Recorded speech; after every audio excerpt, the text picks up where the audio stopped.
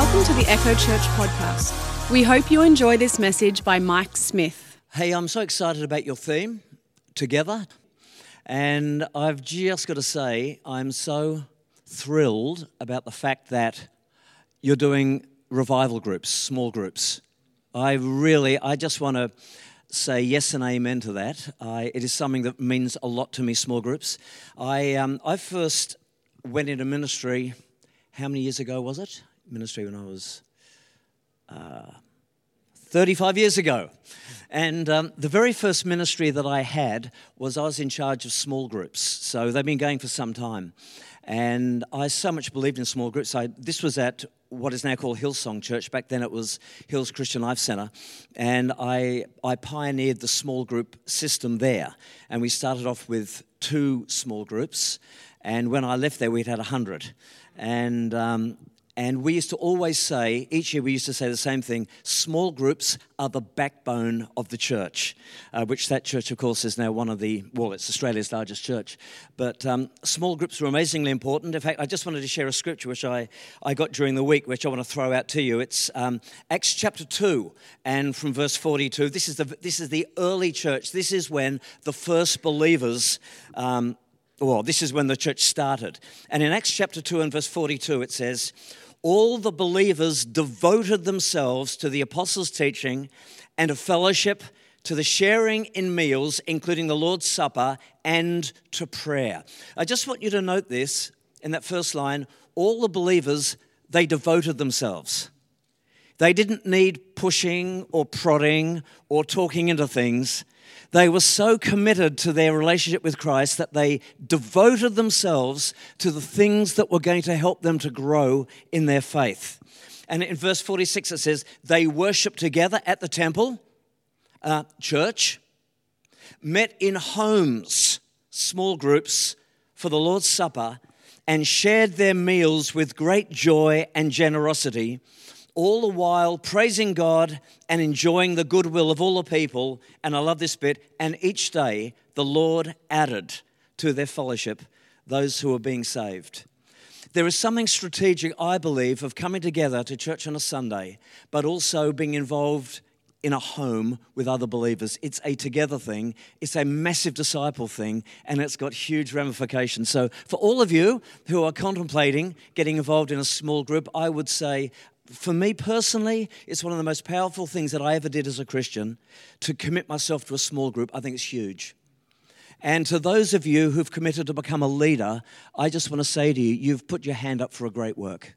A great work. Well done, leaders. You've put your hand up for a great work. So I just want to say how excited and pleased I am about the fact that you're going this way. Anyway, my sermon, that wasn't my sermon, that was just a plug about something that I believe so strongly in. I've been a Christian now for 42 years. I've been a minister for 35 years, and I honestly would have to say that the theme of what I'm going to be talking about this morning, the guts of what I'm going to be talking about this morning, is to me personally, I think the most strategic thing for me, for my future, and has been for my past. I guess what I'm saying is that what I'm going to be talking about this morning, for me, is as important a thing as I could ever talk about. That's a bit of a plug. I guess at the end of the message you'll either say, boy, you sort of gave us a bit of a sales pitch that wasn't true, but I think you'll agree it's pretty full on. Look, I just want to start with a story. Did I ever tell you about the holiday that Julie and I went on to South America? Maybe. Okay, a few years ago, actually it was for my 60th birthday, we went to South America with a view of going up to Machu Picchu, doing the Inca Trail. It was a very exciting thing. And I sort of Googled the whole thing. I sort of researched it on internet. And I thought, okay, and I was looking around and I thought, Julie, we are going to get involved in what is called an adventure holiday. And I thought, that sounds really cool. I looked at it, it looked like a great thing to do. It was an adventure holiday. And I said, look, it's got mountain bike climbing, and it's got whitewater rafting, and it's the climbing Machu Picchu. Anyway, we thought it was a great idea. And on day one of this adventure holiday, it was a day of mountain bike riding. And I'm not a bike rider. I'd only ridden a few times, and I had this picture of Julie and I pedaling through these beautiful fields and seeing all the Peruvian people doing their farming and waving at them, and just butterflies and birds singing, this serene picture. And that was what I thought, and I told you, I said, this is what it's going to be like. Well, it was nothing like that. We got there. It was riding mountain bikes in the mountains. It was like going over pebbles and rocks and all of that, and it was up and down and on these bikes. It was an all-day thing, and after 20 minutes, I went to the tour guide and I said, can you please take us home? I said, can you please take us home, because my wife and I, we can't even sit. Our bottoms are so sore on the bikes because we've never ridden before. And he said, no, so I'm sorry, sir, you're going to have to finish. We're going to finish this course. For 6 hours, Julie and I, 12 hours. We carried our mountain bikes. We couldn't ride our bottoms. We carried over these mountains. We've never in our lives known tiredness like it. It was diabolically tired. It was so difficult. Even our instructor, who wouldn't take us back, he fell off his bike and fell onto a great big bush of thorn bushes. Julie and I secretly laughed and helped him up. It was, for a whole day, it was like we almost stumbled. It was kind of like, we are shot, we are gone, we can't finish it. It was exhaustion to an extent that we'd never realized. We got back and we were completely and absolutely, what's the word? There was nothing left. Why do I tell you that story? Well, apart from the fact I think it's pretty funny. This can frequently happen to us spiritually. We are on a journey. We are on a spiritual journey. And sometimes when we are on our spiritual journey, it is as though that we think, oh my goodness, I almost stumbled. This is so tough. This is so hard, what I'm going through. This is something that I think most of us, if we are honest, would probably say has happened in our lives. And this morning, I want to relate a Bible story to you about one of the Old Testament awesome men of God, a man called Asaph. Asaph was a man he was a worship leader. In fact, he was the worship leader of worship leaders. You know, when we think of worship leaders, we think, wouldn't it be amazing to be the worship leader at Hillsong Church? Or wouldn't it be amazing to be the worship leader at Bethel Church? Or even better, wouldn't it be amazing to be a worship leader at Echo Church? Well, this guy topped it off. This guy was the worship leader in David's tabernacle, in the tabernacle of David at Jerusalem. He was a worship leader. He had a prophetic ministry. He was in the temple, Solomon's temple, when the glory fell, when the priests couldn't minister. He was a man who intimately knew God. And this is what he had to say. He went through a faith crisis.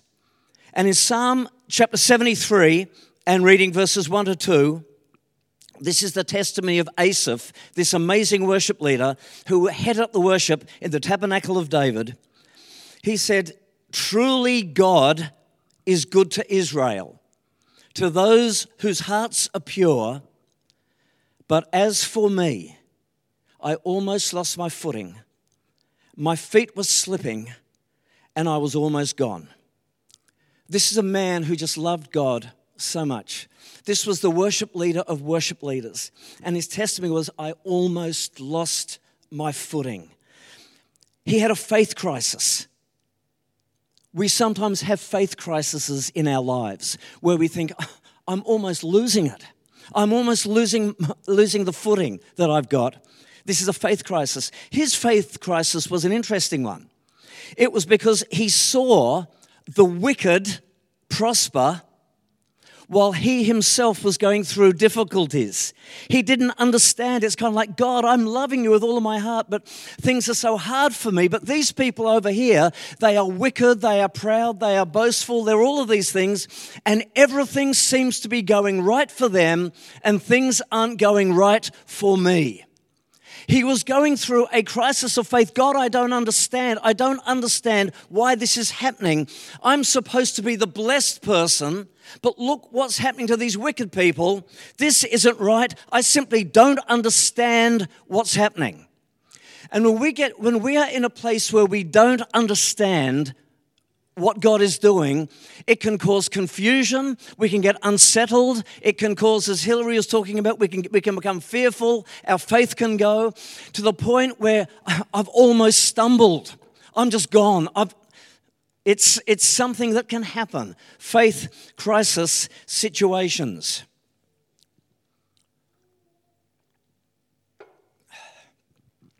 Asaph almost lost his footing. He said, I was almost gone. This happens to us. This can happen today. Why, God? God, I'm a Christian. Things are supposed to be working out, always really good, but they aren't working that way. I don't feel blessed. I don't understand. I'm going through financial problems. God, I don't understand. This isn't right. I'm going through marriage problems at the moment. This isn't right.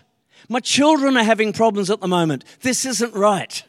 I'm slipping. I'm losing ground here, God. I'm going through confusion and I'm not understanding. God, I'm just struggling. I'm being tempted really badly at the moment and I think I'm going to stumble. God, I've given into temptation and I have fallen and I'm full of guilt and now I'm gone, I'm stumbling.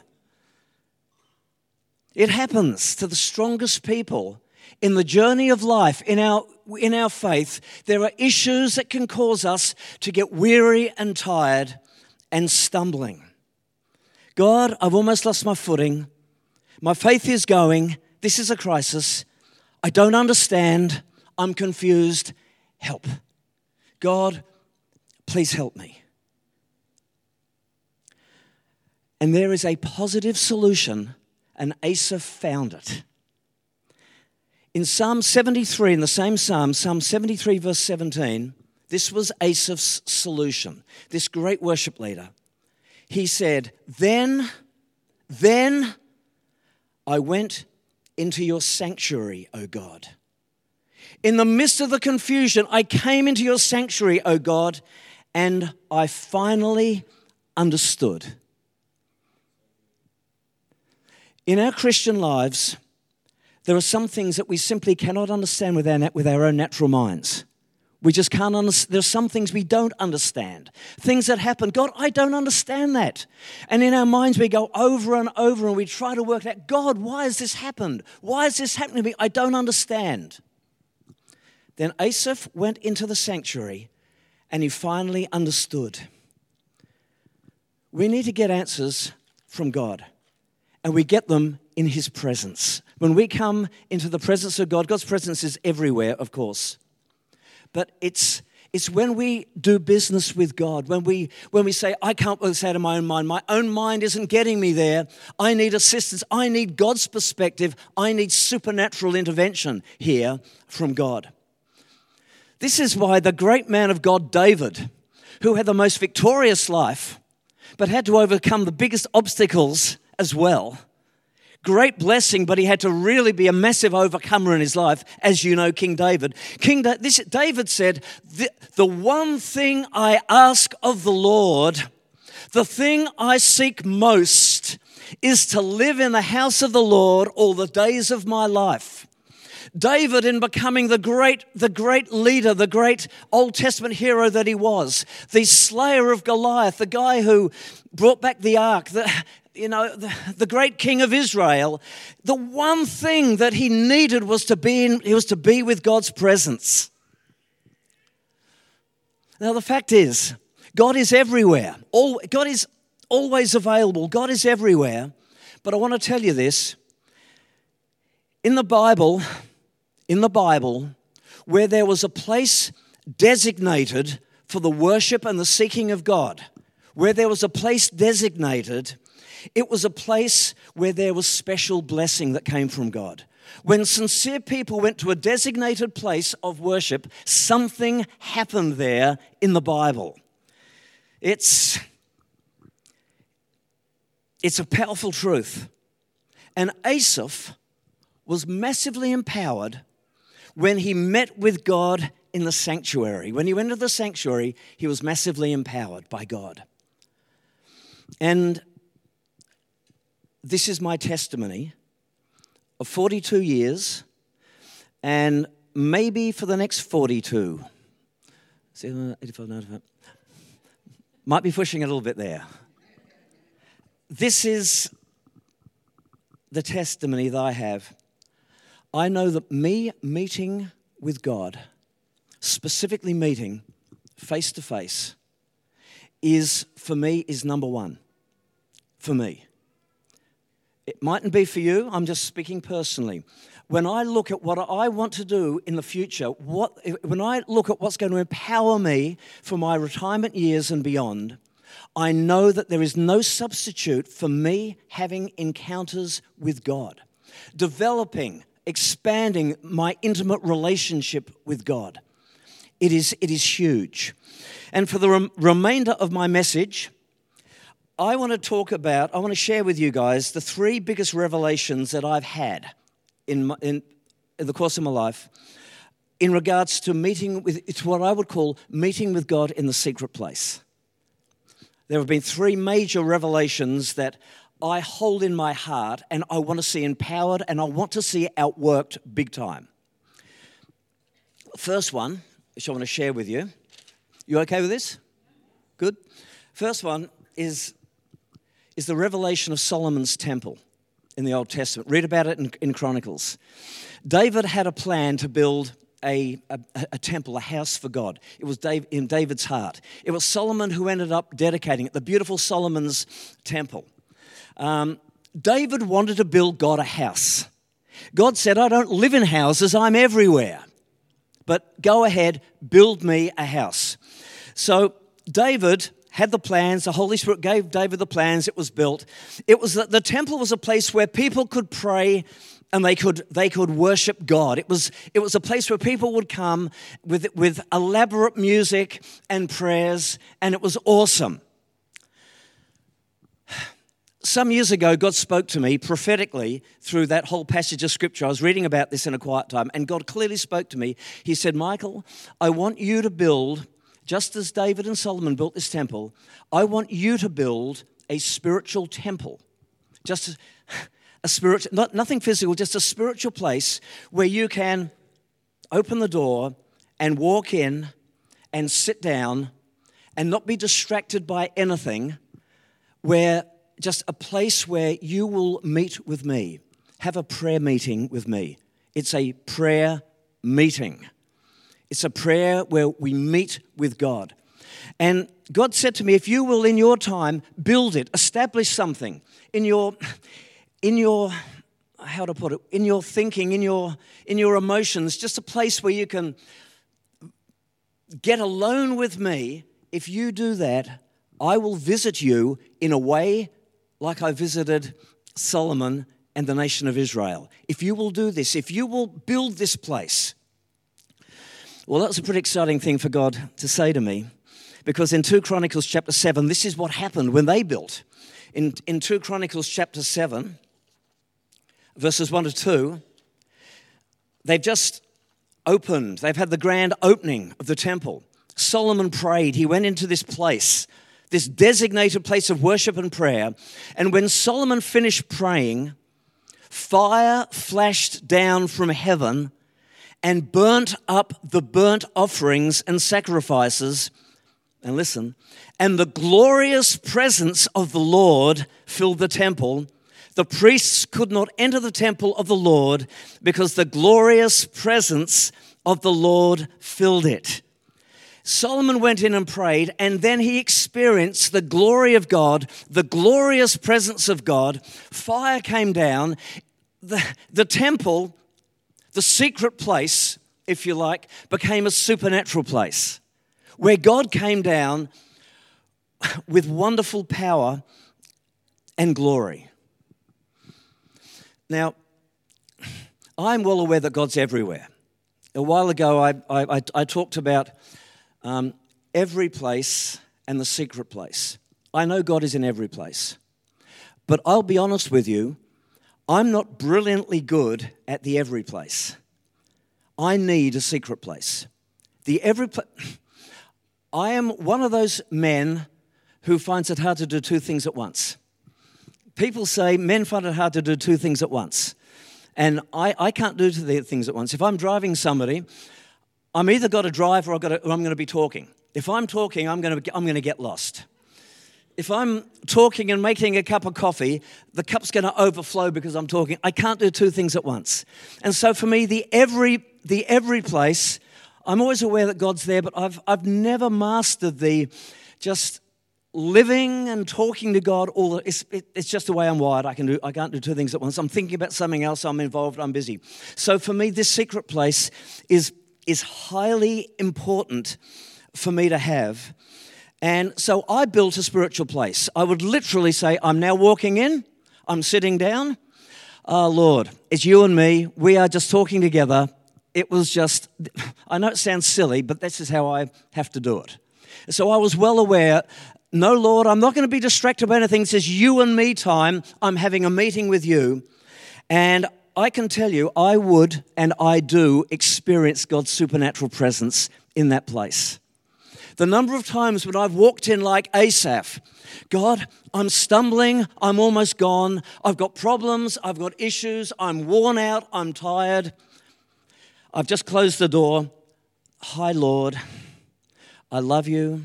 Thank you, Jesus, that you're here. Thank you, Holy Spirit. Oh my goodness, I just feel the burdens lifted off me. I've come in burdened and struggling, and I've got this peace now. The peace that surpasses all understanding from the presence of God when I'm alone with Him. It's a very real thing. It's a potent thing. So many times I've gone in with issues. Any number of issues. And when I've been in the presence of God, I've experienced His glory and His fire. And I've come out and I'm thinking, why was I so concerned about that? The second, I'm going through these quite quickly, but the second revelation that I was massively touched by was the revelation of Moses' tent of meeting. Moses' tent of meeting in Exodus. The tabernacle had been built for Israel, which would be a place where you would think where the worship would take place. But Moses was going through an incredibly difficult time. Leading the nation of Israel was very, very stretching. It was very easy for him to stumble. And so what Moses did, he established his own little tabernacle. There was the big tabernacle where everybody worshipped, but Moses built his own tent of meeting, his own little place where he would walk in and he would do business with God. I thought, yeah, that is so strategic. You know, Moses was just always in communion with God, and the tabernacle was built, but he felt the need to have his own little quiet place, his own tent of meeting. And it was a life-changing experience for Moses. His little tent of meeting was so significant. Exodus 33 and verse 11 tells us why. In Exodus 33:11, it says that inside the tent of meeting, I just love that, the word meeting with God. This is a place where Moses went to meet God. God's everywhere, but this was, how would I put it? This was just intentional time. Intentional time where I'm not going to be distracted. I just can't go around driving and talking to people and having intentional time with God. I need this time. Anyway, Moses decided he needed too. Inside the tent of meeting, listen to this, the Lord would speak to Moses face to face as one speaks to a friend. When I enter my tent of meeting, I close the door. Hey, God. And I often go, my Father who art in heaven, hallowed be your name. I just do the Lord's Prayer. I just get myself into that place. When I close that door, not only do I experience God's supernatural presence at times, sometimes he's always there, but sometimes I just get blasted, you know what I mean? But invariably, I hear God's voice. He speaks to me face to face. When I have that intentional time with God speaks because he's always speaking. He always wants to speak to us. But often we're too busy to hear him. But when we have that quiet time, we get to hear his voice. I could tell you story after story after story. In fact, whenever I do this, I literally have got to go in. I go in with my Bible, because he often speaks to me about something, and it's often got to do with something's happening in the Bible as a prophetic thing. I go in with a notebook, and I go in with a pen to write things down, and I go in with a phone, because I'm off in the middle of praying, and God tells me to phone somebody up. And I phone somebody up, and it's often a very strategic phone call. God speaks in the secret place. This is so real to me. I've shared this story with you before, but I'll do it very, very quickly. The time when I desperately needed a healing, when my shoulders were completely wrecked, and I had been months, and I was desperate for a healing, and I was praying, and within my prayer, I heard the impression of God's voice saying, I have just told you I've healed you. And I went, what? And God said, this impression said, I've just told you I've healed you. I spoke to you with your Bible reading 5 minutes ago. And I went, in my mind, I said, no, you didn't. There's nothing about healing in the Bible reading that I read 5 minutes ago. But the voice was so real, I thought, but I'm going to check. So I picked up my Bible and I turned to the passage, and there was the verse which I missed, and it said, tell Ephraim, I have healed him, but he did not know it. The voice was so real, it stopped me praying, and I opened up the Bible. That is how direct God can be. And so I just want to say that when God spoke to Moses face to face, when he had his tent of meeting, he can do the same for us, and he wants to, and he does. The final revelation I've had about the secret place is basically the revelation of Jesus, what Jesus taught about the secret place.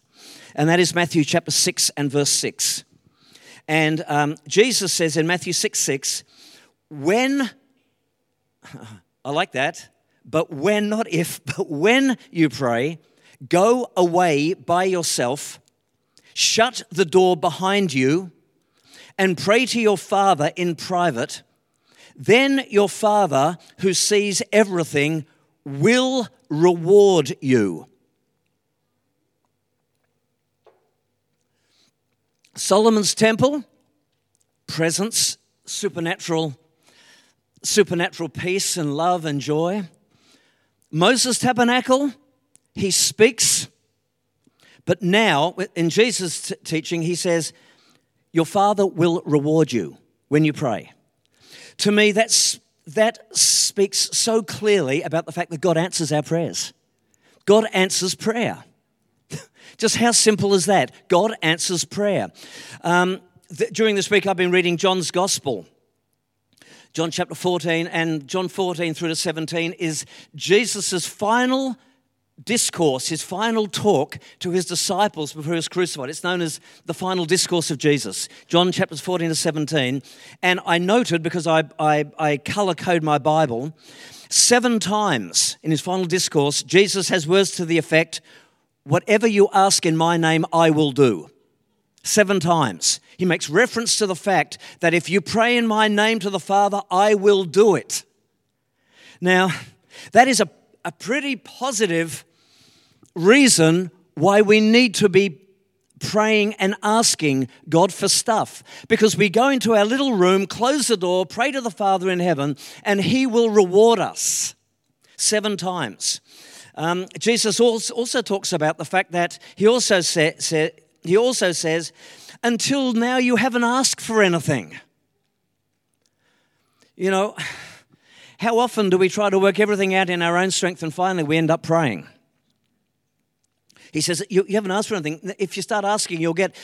James sums it up. He says, you have not because you ask not. You don't have because you don't ask. And then James comes up with one of the most powerful testimonies and statements about prayer that we find in the entire Bible. James chapter 5 and the last part of verse 16, he says that the earnest prayer of a righteous person has great power and produces wonderful results. What a great verse. And so when I see what the Bible says about that, it gives me great confidence to go into my little spiritual room, close the door and pray to the Father and recognizing that my prayers can literally change the world. This is the revelation I'm feeding in my own heart because I want to be somebody who can change the world through the power of prayer because that's what the Bible teaches. Last Sunday, I was at a church, and I caught up with somebody, a young guy who I was very friendly with years and years ago. He said to me, you were my pastor from 1990 to 1993, and I haven't really seen him much since. And this guy, incidentally, Dougie, you know this guy, he would be one of Australia's top drummers and one of the world's top heavy metal drummers. Jason. Yeah. Anyway, we were talking away, and Jason made a comment, and which stuck. He said, so many Christians say it's coincidence, and they don't give honor to God. And he gave an example. He said, a while ago, I was looking for a singer for my band. And to find, I think they call it brutal death metal. To find singers like that, it's not as though they're everywhere. And so he was trying everywhere to find a singer. And couldn't find anyone. He was looking for a long, long time. And then he finally thought, why haven't I been praying about this? And maybe if you're in that type of music, you think, well, I don't think God's going to provide somebody, like that. Anyway, so he started praying about it. And he said to me the next day he went to get his hair cut with the girl who always cuts his hair. And he was talking away and she said, my husband's, he's rather depressed. He's a singer and he can't find a job. And Jason kind of went, what? A singer? He said, what kind of singing? And she said, it's like death metal. And he went, really? He caught up with the guy, auditioned him, and now he's his band singer. And he said, you could say, what a coincidence that was. Or, God answers prayer. And as I look back over my life, I could say, wow, I've had so many coincidences have happened. And then I think, yeah, but I prayed about that. You know what I'm saying? We've just got to recognize it. Okay, so I said to me, this is such an important thing. For me, I know that my way forward is being together. Your theme is together. Being together with God. Having that type of relationship with Him. The prophet Isaiah, in the book of Isaiah, even youths shall faint and be weary, and the young men, like us on that mountain, shall stumble and fall. But those who wait on the Lord shall renew their strength. Another translation of the word renew is they shall exchange strength. As we wait upon the Lord, something supernatural will happen to us. We literally exchange strength. We experience His presence. We hear His voice. He answers prayer. This is what we can do as new creation people. We have this benefit, this privilege. But those who wait on the Lord shall renew their strength. They shall mount up with wings like eagles. They shall run. And they shall run and not grow weary. And they shall walk and not faint. I just want to say to you guys this morning, there is something so strategic about being together with God.